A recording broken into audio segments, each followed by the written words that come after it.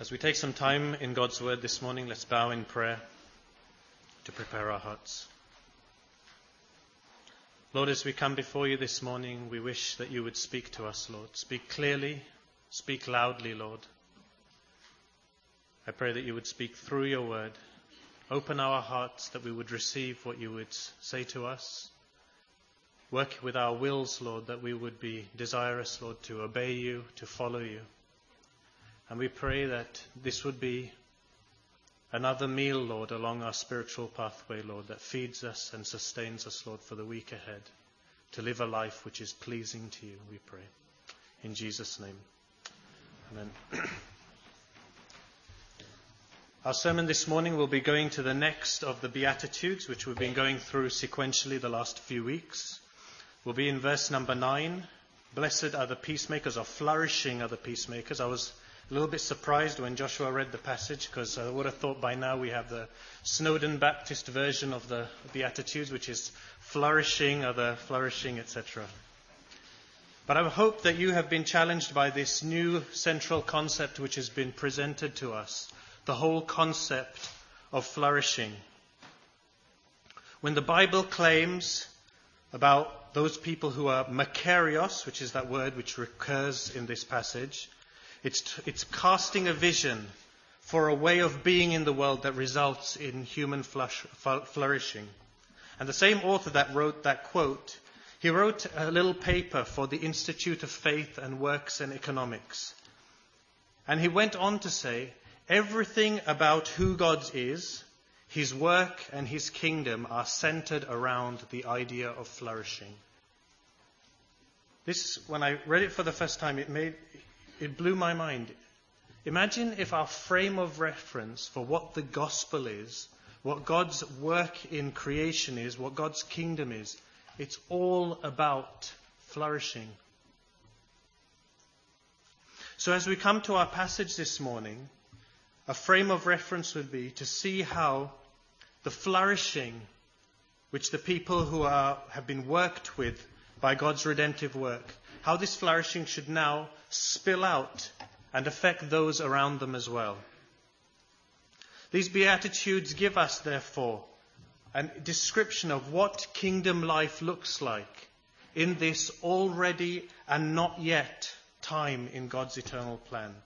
Sure, we've been saved and Christ has finished the work, and yet we still struggle with sin. God's Spirit has been given to us, but we have not received him in his fullness. Jesus rules and he reigns, he does. But the world has not been placed in absolute submission to his will yet. And yet this is the world within which we are called to flourish. As Charles mentioned in the summary of his sermon, his summary of the Makarios statements, flourishing is talking about something deeper than a circumstantial feeling of happiness. It's certainly not just a tick list of, I've done my good deed for the day. It's something deeper even than having God's favour. And an item which was also highlighted as I reviewed a sermon by John Piper, it's neither to be deemed as something which is optional to the Christian life. These Makarios statements are not separated for those who would have a close relationship with God, and then the saved, they can have them if they like them or they don't. It describes an ultimate state of well-being, the ultimate description of human suffering, human flourishing, and a way of being. And it doesn't look beyond this world to another world where things will be perfect, and that's the place where flourishing happens. It happens in the here and now, in this world, in between the cross and Christ's return. So it answers the question, what does a God-centered life look like? And what we have in the Beatitudes is a description of the Christian life. And one of the things that has come out of this study that we've had over the weeks is it's added an additional adjective that we can have for what the Christian life looks like. It's a flourishing life. So as we go through the Makarios statements that we've had so far, hopefully you would start to see additionally a progression in the state of being. And the one which I would like to focus on today is progression towards something which is more outwardly focused, not inwardly focused. We started with being poor in spirit, acknowledging our spiritual bankruptcy. I love that way of describing it. John Calvin says, the poor in spirit refers to those who are under the discipline of the cross and have learned to be humble. You could arguably say this is relatively inwardly focused, being poor in spirit. We continue on to people who mourn over their sins and also in the sins that are present in the world. Relatively inwardly focused and outwardly focused too. People who are humble and meek. I liked how Charles described this. Not haughty or arrogant. Matthew Henry in his commentary writes, the meek are the people who quietly and obediently submit to God and who bear provocation without being inflamed. We continue on for those who long for righteousness. They long for that within their hearts, but they also have a longing for righteousness and justice to be expressed within the community, within the world. We continued on to those who, having received mercy, extend God's mercy to others. And then we talked about those who treasure purity of heart, who are unsullied, who live apart in this world. And then we come to the next one, peacemaking, those who are living in the midst of the world. Does this really describe flourishing? I have to admit that my own mindset was challenged as I read these verses. And it has been a learning experience for me. Are the poor in spirit really the ones who are flourishing? Surely it's those people, even if it's describing people who acknowledge their spiritual bankruptcy, surely the people that flourish are the people who have the joy of the Lord and are full of strength and live striving in the Spirit. It's been hard to accept that the people who are flourishing are those who mourn over their sins, the people who are meek. Surely it's not the meek who are flourishing, surely it's the forward who are flourishing, the people with confidence, those who hunger and thirst after righteousness, those who are merciful, pure in heart and peacemakers. However, for those of us who have been saved, can you imagine what a society would look like? Even in the midst of a sinful world, a society which is influenced under God's kingly dominion by the things that are valued and rewarded in this list of people who are flourishing, people who are possessors of the kingdom of heaven, where people are comforted, where they will eventually inherit the earth, where people are satisfied, where mercy is shown, and where people treasure seeing the face of God. Imagine a society like that. And yet, if we talk to people in this world, they would disregard these rewards as being no recompense at all, and they would laugh at your folly. The meek will inherit the earth. The meek and the merciful, they will just surely be taken advantage of. What kind of rewards are hunger and thirsting after righteousness? Seeing God? Yet for those of us who are being saved in this already and not yet world, these things are indeed valuable and comforting. So as we read our passage and as we look at it for some time at this issue of peacemaking, I pray that God would recalibrate us, that he would encourage us in our flourishing, that he would remind us once again what a flourishing life is. He would ultimately remind us again what is the Christian life, that we would be spurred on to more obedience, and that we would strive towards this end and pray that God would work out this characteristic of peacemaking in our hearts. And for those of you who have tried peacemaking in the past and maybe have hit a wall and it doesn't look like it's a flourishing life, I pray that as we study this passage, these words of Jesus, that you would be encouraged in the midst of your struggle. So as we come to our passage this morning, Matthew chapter 5 verse 9, flourishing are the peacemakers, for they will be called children of God. Here we come to one of the most actively, outwardly focused of the flourishing statements. It reveals God's desire that the flourishing should spill over and benefit those who are in the proximity of God's kingly dominion. As those who are saved, we have God's kingly dominion being expressed in our lives. And God wishes that those benefits spill out and are contagious and hit and touch the people on the boundary of that kingdom. What does peacemaking look like? When I typed in the word peacemaking to Google, it was probably affected by my previous searches.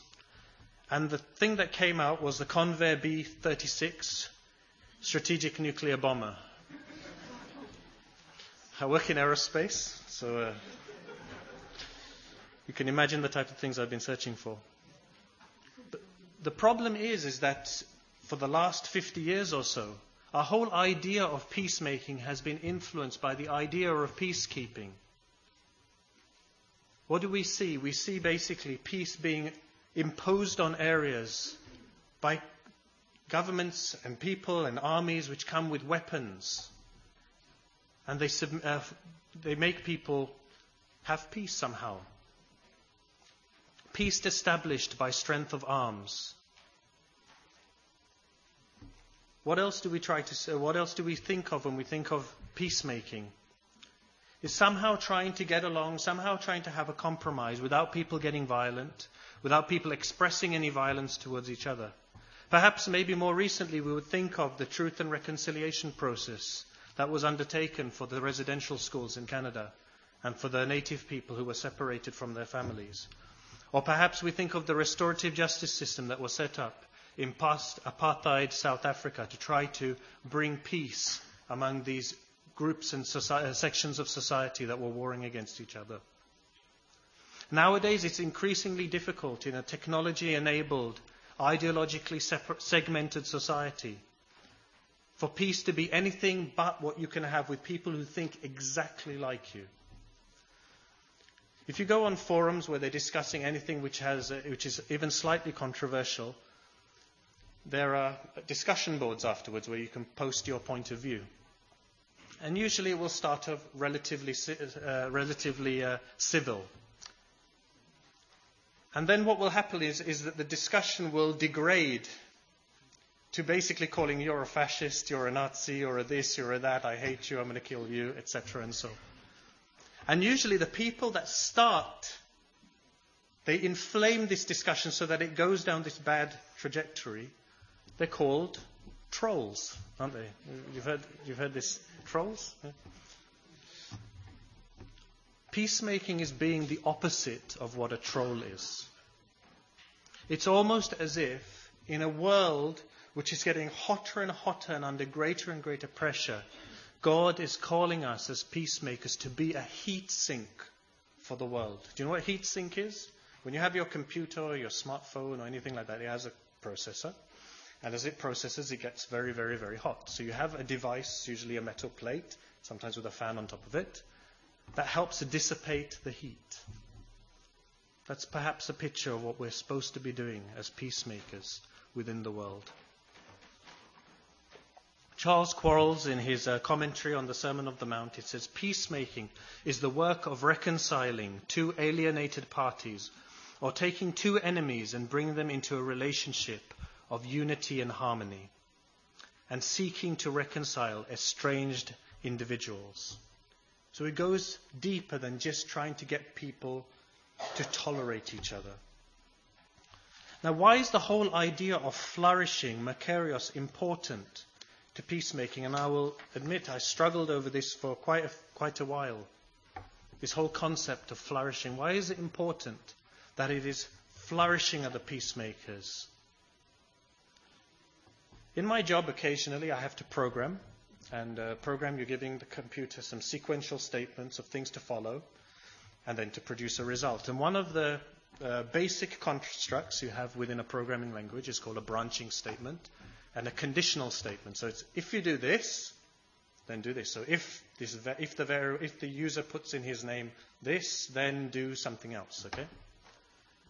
We're not supposed to view these Makarios statements as if-then statements. If you are a peacemaker, then you will be called a son of God. What the whole idea of Makarios, I hope, is what is trying to stimulate in our mind is something which is more observational. Peacemakers flourish, and they shall be called by God and recognized as children of God.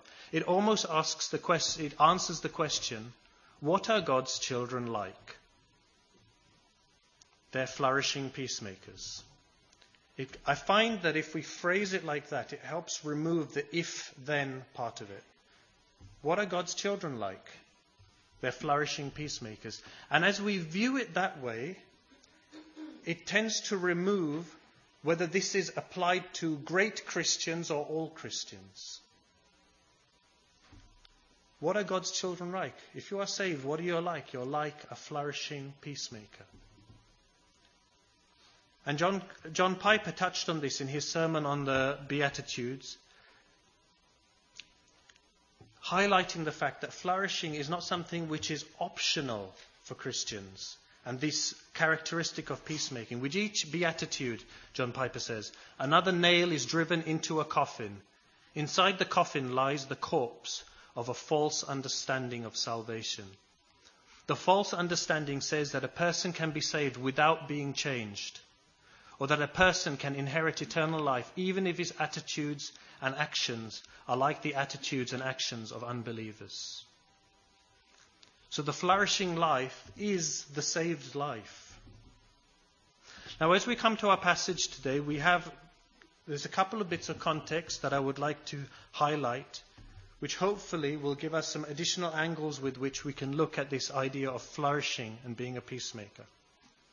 The context before Jesus comes to his Sermon on the Mount is really, if you look at the preceding passages, it's both the proclamation by John and the proclamation by Jesus that the kingdom of heaven is near. The proclamation of the gospel of the kingdom is preached by Jesus himself in chapter 4. And I think that this should help guide us in our understanding of what the Beatitudes are. The Beatitudes we have are descriptions of life under God's kingly dominion. What does it mean to be saved? It means you are under God's kingly dominion. You are part of the kingdom. And in the Beatitudes, we have a description of what life looks like under God's kingly dominion. In this already and not yet kingdom, this kingdom which has been announced, but the full ramifications of being under God's total and absolute rule hasn't fully come yet. Additionally, context. If we look after the sermon, we look a little bit further on in the Sermon on the Mount, we will see that there is a progression towards being more outwardly looking. Later on, Jesus himself will talk about being the salt and light of the world. The outward-looking nature is in Jesus' sermon, something that benefits all, not just those who are within the covenant community, but something which is outwardly focused, being merciful, being peacemaking.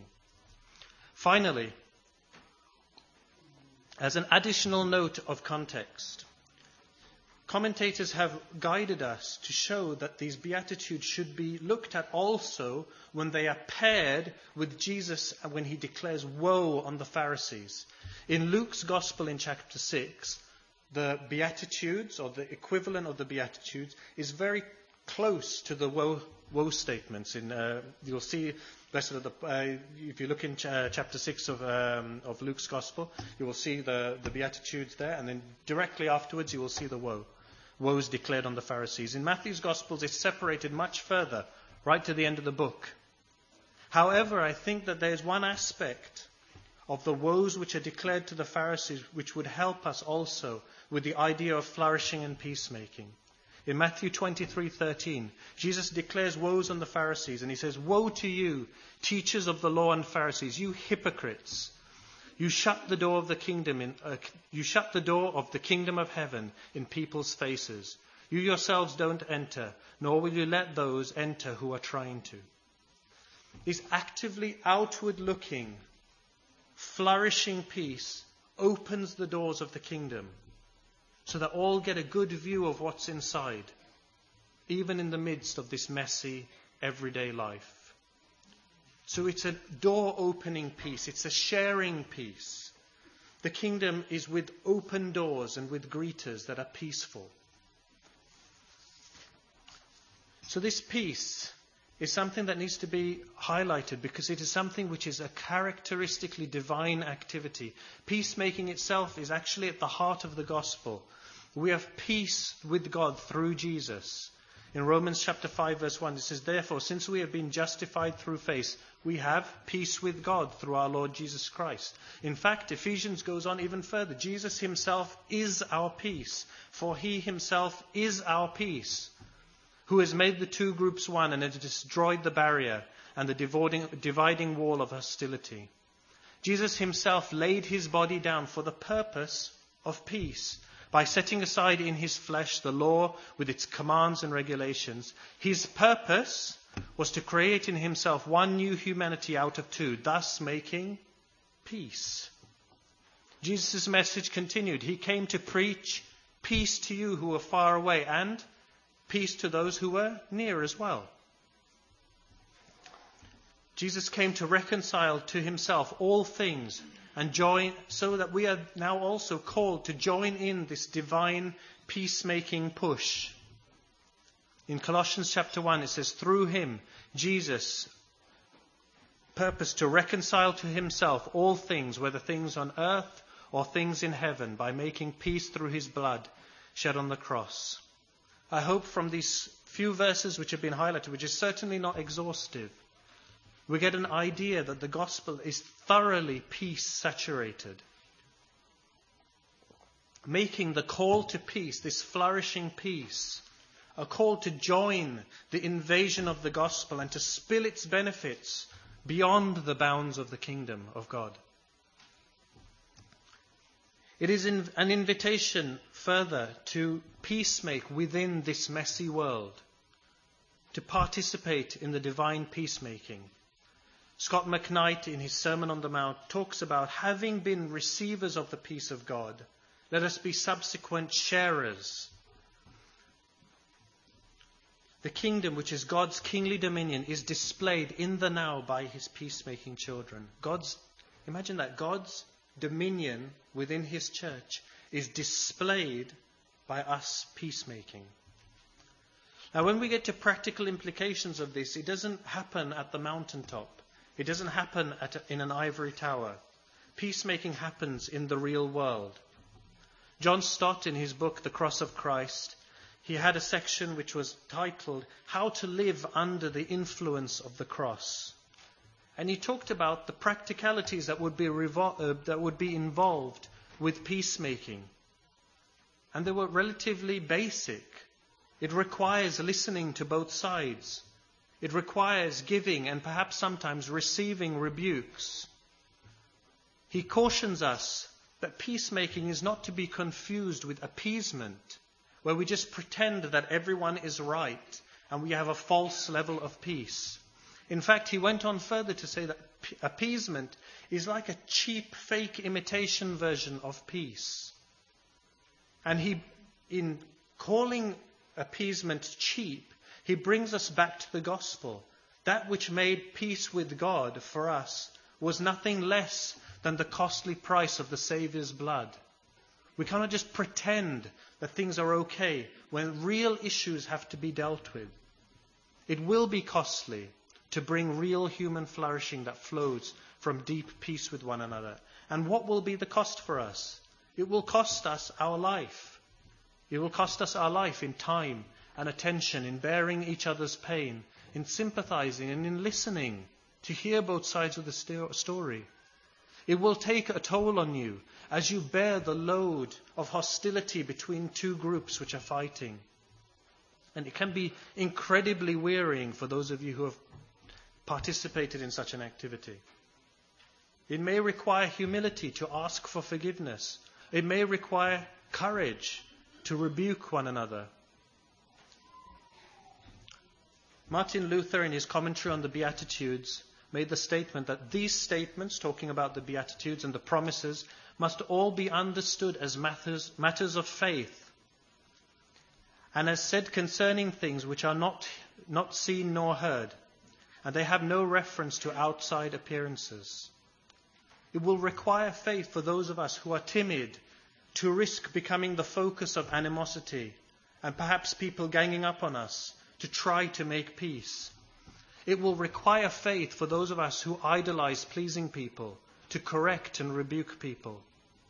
It will require faith for those of us who are comfortable living a private Christian life, to go and take the flourishing of peace and take it to those who are beyond the bounds of the kingdom. It will require faith for those of us who are naturally more feisty, and there are some of us who are like that, right? To discern the way to meekly and humbly and desiring righteousness and acknowledging our spiritual bankruptcy, to in that frame of mind to go and call people to peace. I recently asked someone who is undertaking the role of peacemaking within their family what they would say if they sat in a sermon and someone said, the peacemakers are the flourishing ones. And they kind of sighed and said, it certainly doesn't feel like I'm flourishing. So even the benefits, the flourishing that happens is something which has to be accepted by faith. It requires faith to believe and receive any comfort from this statement. Furthermore, peace will demonstrate that we have the Spirit working. The fruit of the Spirit, as we all know, are love, joy, peace, patience, kindness, goodness, gentleness, faithfulness, and self-control. Peace is there as the fruit of the Spirit, as the Spirit works in our lives, as we live under God's dominion. Peace will start to be evident in our lives. So take heart to those of you who have tried to establish peace. You are actually flourishing. Just like those who are poor in spirit, those who are mourn, those who are meek, you are flourishing. Be encouraged to continue to hunger and thirst after righteousness and be pure and be merciful. Be encouraged. Matthew Henry, in his commentary, he says, the making of peace is sometimes a thankless office. It is the lot of him who parts fights to have blows on both sides. And yet it is a good office, and it is something that we should be forward to, something that we should be up to. In going and being a peacemaker, it's likely that you will get accusations from both sides. He continues in his commentary, they, the people who are peacemakers, are working together with Christ, who came into the world to slay all enmities and to proclaim peace on earth. Now, peace is not just niceness and tolerance and saying that everything's cool. One way that nowadays we try to diffuse tension or try to have everyone be agreeable with each other is we say, oh, that's interesting. Oh, you sit on your head and you do that? Oh, that's interesting. You guys disagree? Well, that's interesting. What else is peace not? And this is one which is a challenge for me. Just wanting a little bit of peace and quiet. I just want a bit of peace and quiet. As a father of 4 young children, I can tell you, just want a bit of peace and quiet. Flourishing, peace is flourishing. Yes, definitely. When I can get some peace and quiet. But it's not talking about something which is inherently inwardly focused. Myopic. It's talking about something which is outwardly focused, something which is a sharing peace. And in fact, paradoxically, the call to be sharers of peace invites you to be willing to give up personal peace in your attempts to expand the boundaries where God's peace is experienced by others. And this is called flourishing, so take heart. Now, this flourishing statement, I believe it fits with the other flourishing statements that we've had so far. Flourishing are the peacemakers. If we look at the previous Makarios statements, peacemakers, mindful of our need of God, our spiritual bankruptcy, poor in spirit, meek and mourning of sin. As we come to pull people towards peace, we need to be poor in spirit, not haughty and arrogant. We need to peacemake, particularly when you're peacemaking from a position of authority. I'll give you an example. You could, when you're peacemaking as a parent between children, you peacemake from a position of authority, but you need to do so with a merciful heart, particularly when they're small children. We need to hunger and thirst after righteousness as we peacemake, so that we don't just end up appeasing everyone and pretending that things which are actually wrong aren't addressed. We need to be mindful of our spiritual bankruptcy, so that we don't peacemake haughtily or with arrogance. We surely will be accused of these things, but we need to make sure that we're not being haughty and poking our noses where it's not required. Our status before God as justified people in Christ and Christ alone, these garments need to be what's on display as we go to make peace with other people. That we're not coming with, I've got my act together, I'm righteous on my own. We need to come with our poverty of spirit as we go to make peace with one another and with those outside of the community. Purity of heart. Spurgeon talks that it's very important in his daily meditations that peacemaking flows from a pure heart, so that we do not condone sin in our attempts to make men peaceable with one another. And in fact, in James it says, but wisdom that comes from heaven is first all pure and then peace-loving. It's the bringing together of purity and peace-loving. It's not a way to gloss over and pretend that there's no irregularities. It's not like putting makeup on to cover up all the blemishes. It's trying to actually deal with the blemishes so you don't have to put on makeup. As we come to our second part, for they will be called, these flourishing peacemakers, they will be called children of God. John Stott, in his book, The Cross of Christ, says, peacemaking is such a characteristically divine activity that those who engage in it thereby disclose their identity and demonstrate their authenticity as God's children.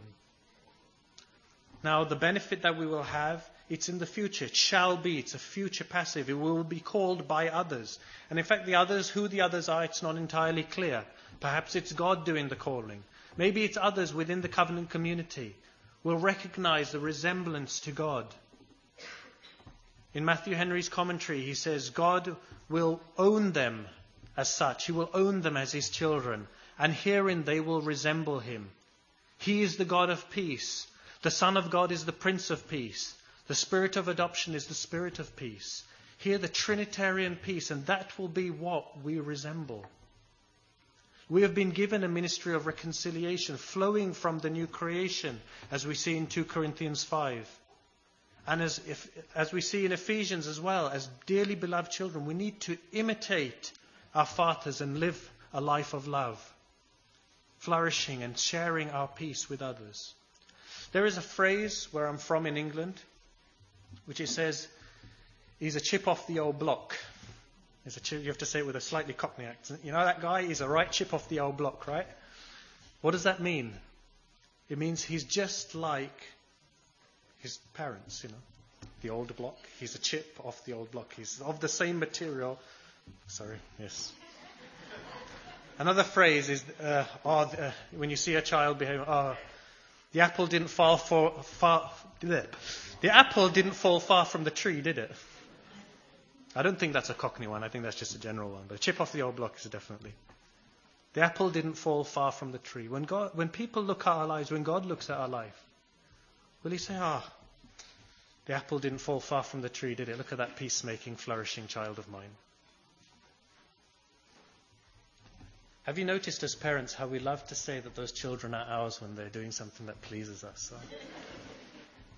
That's my child, I'm not saying that thing that they did makes them our child, but we just love to give that accolade to them. That's my child,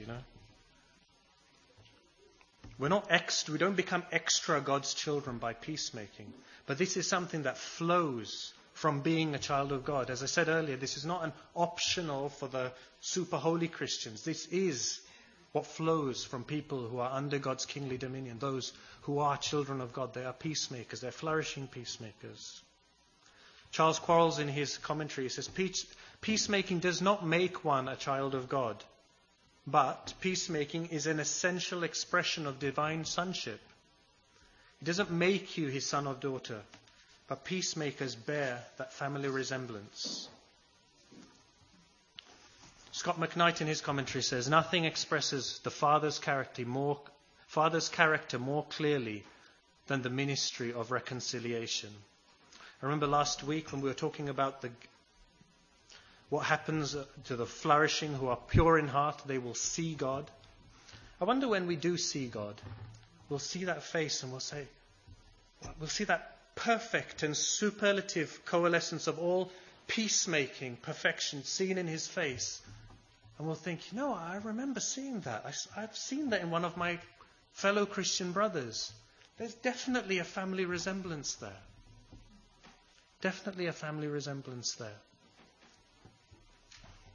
Do our spirits start to discern that this foolishness of God, which is talking about the flourishing of those who will put themselves in harm's way and get into a messy and corrupt world as peacemakers, is wiser than the wisdom of this world?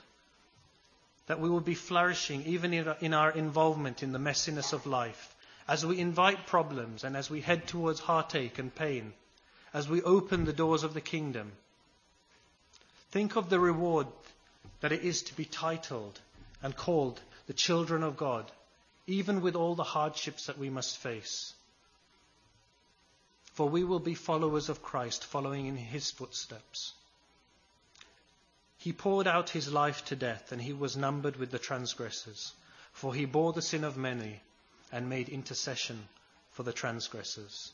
Here was Christ coming into the messiness and the horror of real life, and yet in the midst of that, interceding for the transgressors.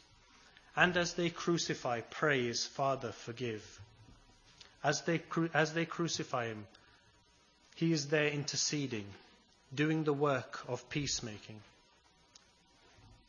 Think of the birth pains of Christ that Christ endured as he made peace, reconciling us to God, as he moved us from death to life into his flourishing kingdom, so that you do not lose heart and become weary. What's the wisdom of this world, however? Don't get engaged. Disengage. Or how about if someone comes to you in the scripture and say, what about in the scriptures where it says, make it your ambition to live a quiet life? You should mind your own business and work with your hands, just as we were told, so that your daily work will win the respect of outsiders, so that you do not need to be dependent on anybody.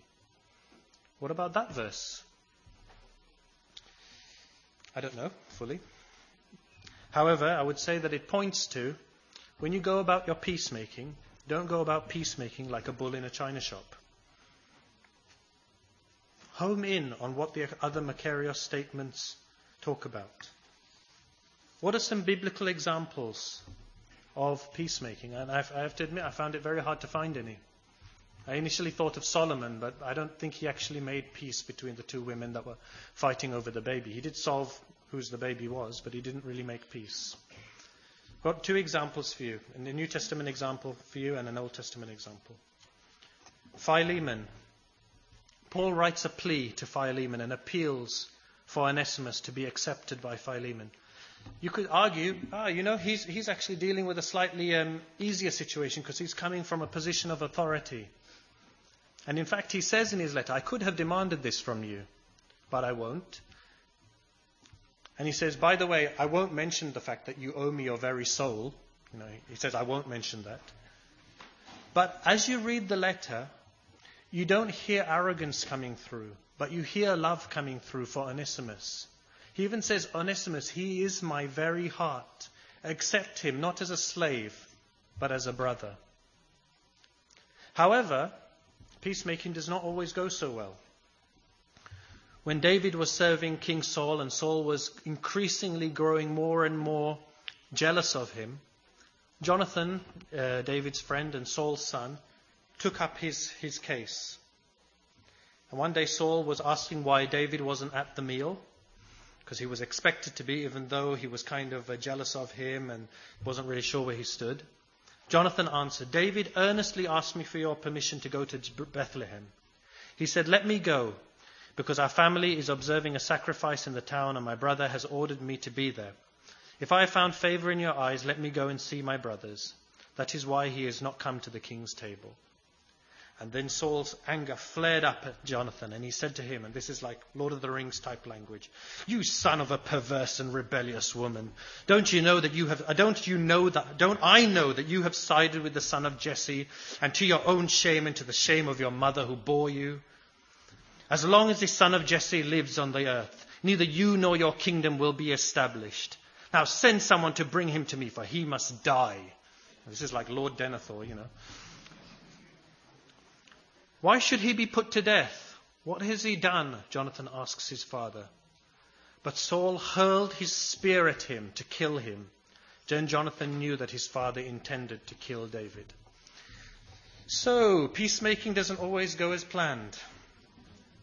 I'm glad that nowadays parents don't have spears lying around the houses.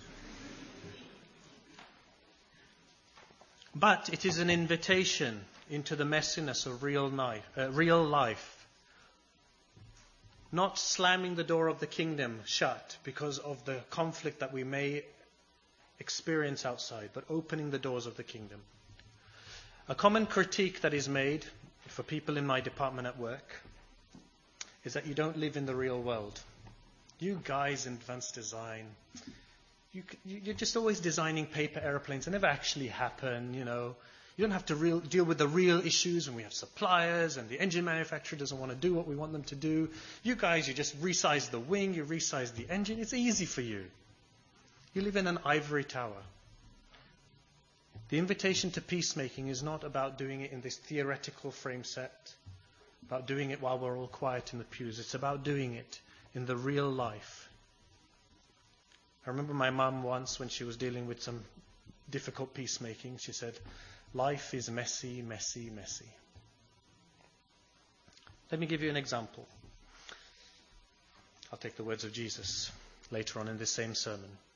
"Therefore, if you have an offering, if you are offering your gift at the altar and you remember your brother or your sister has something against you, leave your gift there in the front of the altar. Go and be reconciled to them. Then come and bring your gift." Wow, that's difficult, isn't it? Family conflicts aren't easy, are they? Church conflicts, very difficult. These are really messy situations. Helping in the midst of broken relationships, getting involved in marriages that are broken relationships between parents and children, siblings. It causes a lot of heartache, doesn't it? You may be accused from both sides.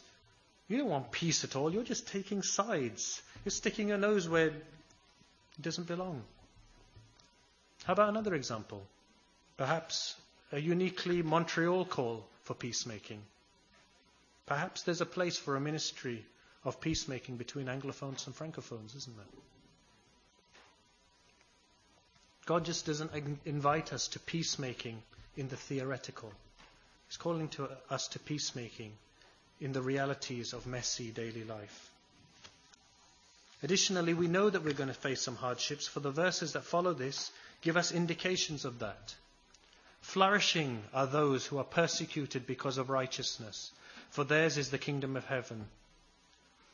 Flourishing are you when people insult you and persecute you and falsely say all kinds of evil against you because of me. Rejoice and be glad, because great is your reward in heaven. For in the same way they persecuted the prophets who were before you." Peacemaking requires faith, isn't it? Because we step into a realm where we can't control the outcomes. And yet it is the call for what we have been called to. No results envisioned, and in fact, hardship envisioned. And yet, we get some additional guidance of the hint of our peacemaking, the characteristics of it. It is supposed to have gospel influence and the aroma of Christ. We'll get to these verses next week, but the persecution that you will face is not persecution because you're being a jerk, and it's not persecution because because we are being righteous, not because you're being self-righteous. But those will be covered in the covering weeks. So we're invited to live in the midst of conflict. And we know it is somewhat inevitable. Because even later on in Matthew's Gospel, Jesus says, Do not suppose that I came to bring peace. Our association with Christ himself will be a cause of friction, and yet we are called to strive and expend energy on peacemaking.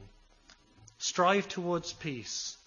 If it is possible, as far as it depends on you, live at peace with everyone. Romans chapter 12. Let us therefore make every effort to do what leads to peace and to mutual edification. Make every effort. Again, Romans. Finally, brothers and sisters, rejoice. Strive for full restoration. Talk about appeasement versus real peacemaking. Full restoration.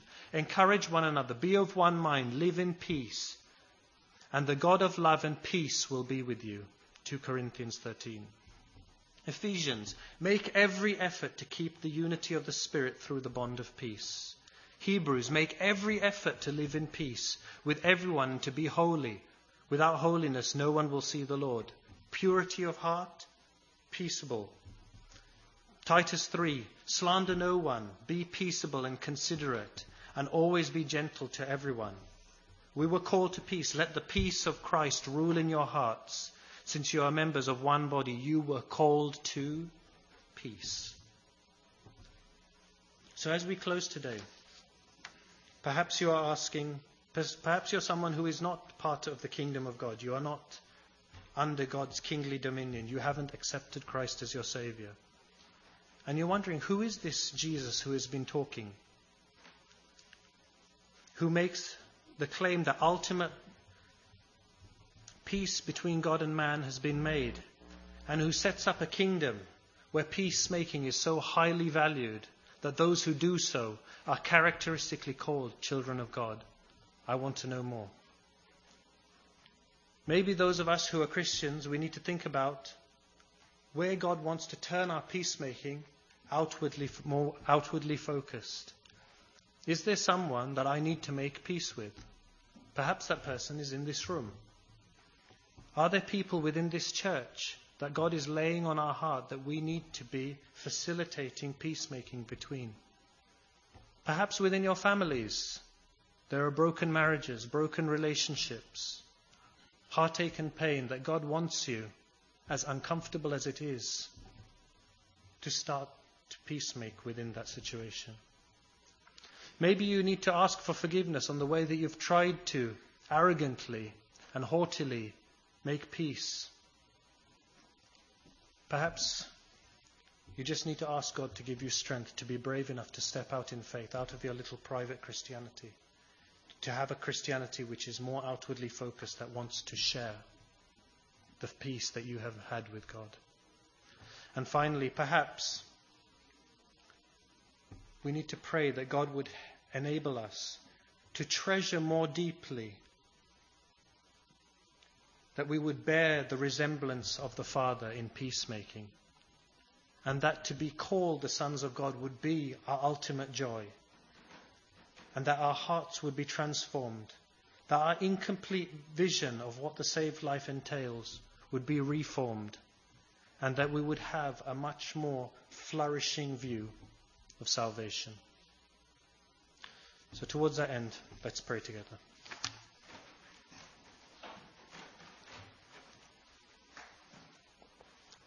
Maybe we'll just take a moment to sit quietly to ask God, God, what way do you want me to take what I've heard this morning and apply it, Lord? Whether it's peacemaking with others, whether it's in the attitudes of our heart. Let's just sit quietly before the Lord for a moment.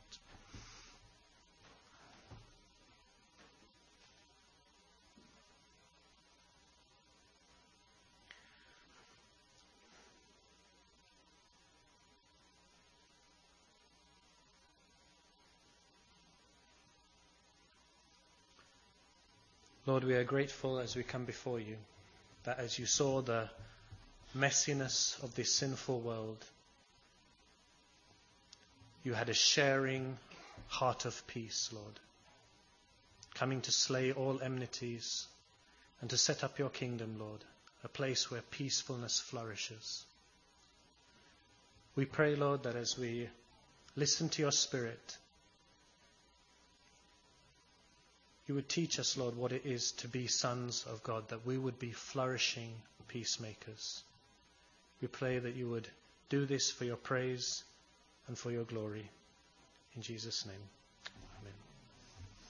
It is well with my soul. My sin, oh, the bliss of this glorious thought. My sin, not in part, but in whole, is nailed to the cross, and I bear it no more. Praise the Lord, O my soul. Therefore, as a covenant community who has received peace with God through Christ, now let us go and share the peace with those beyond these walls in the messy world that we live in, to the praise of Christ our Saviour. Amen.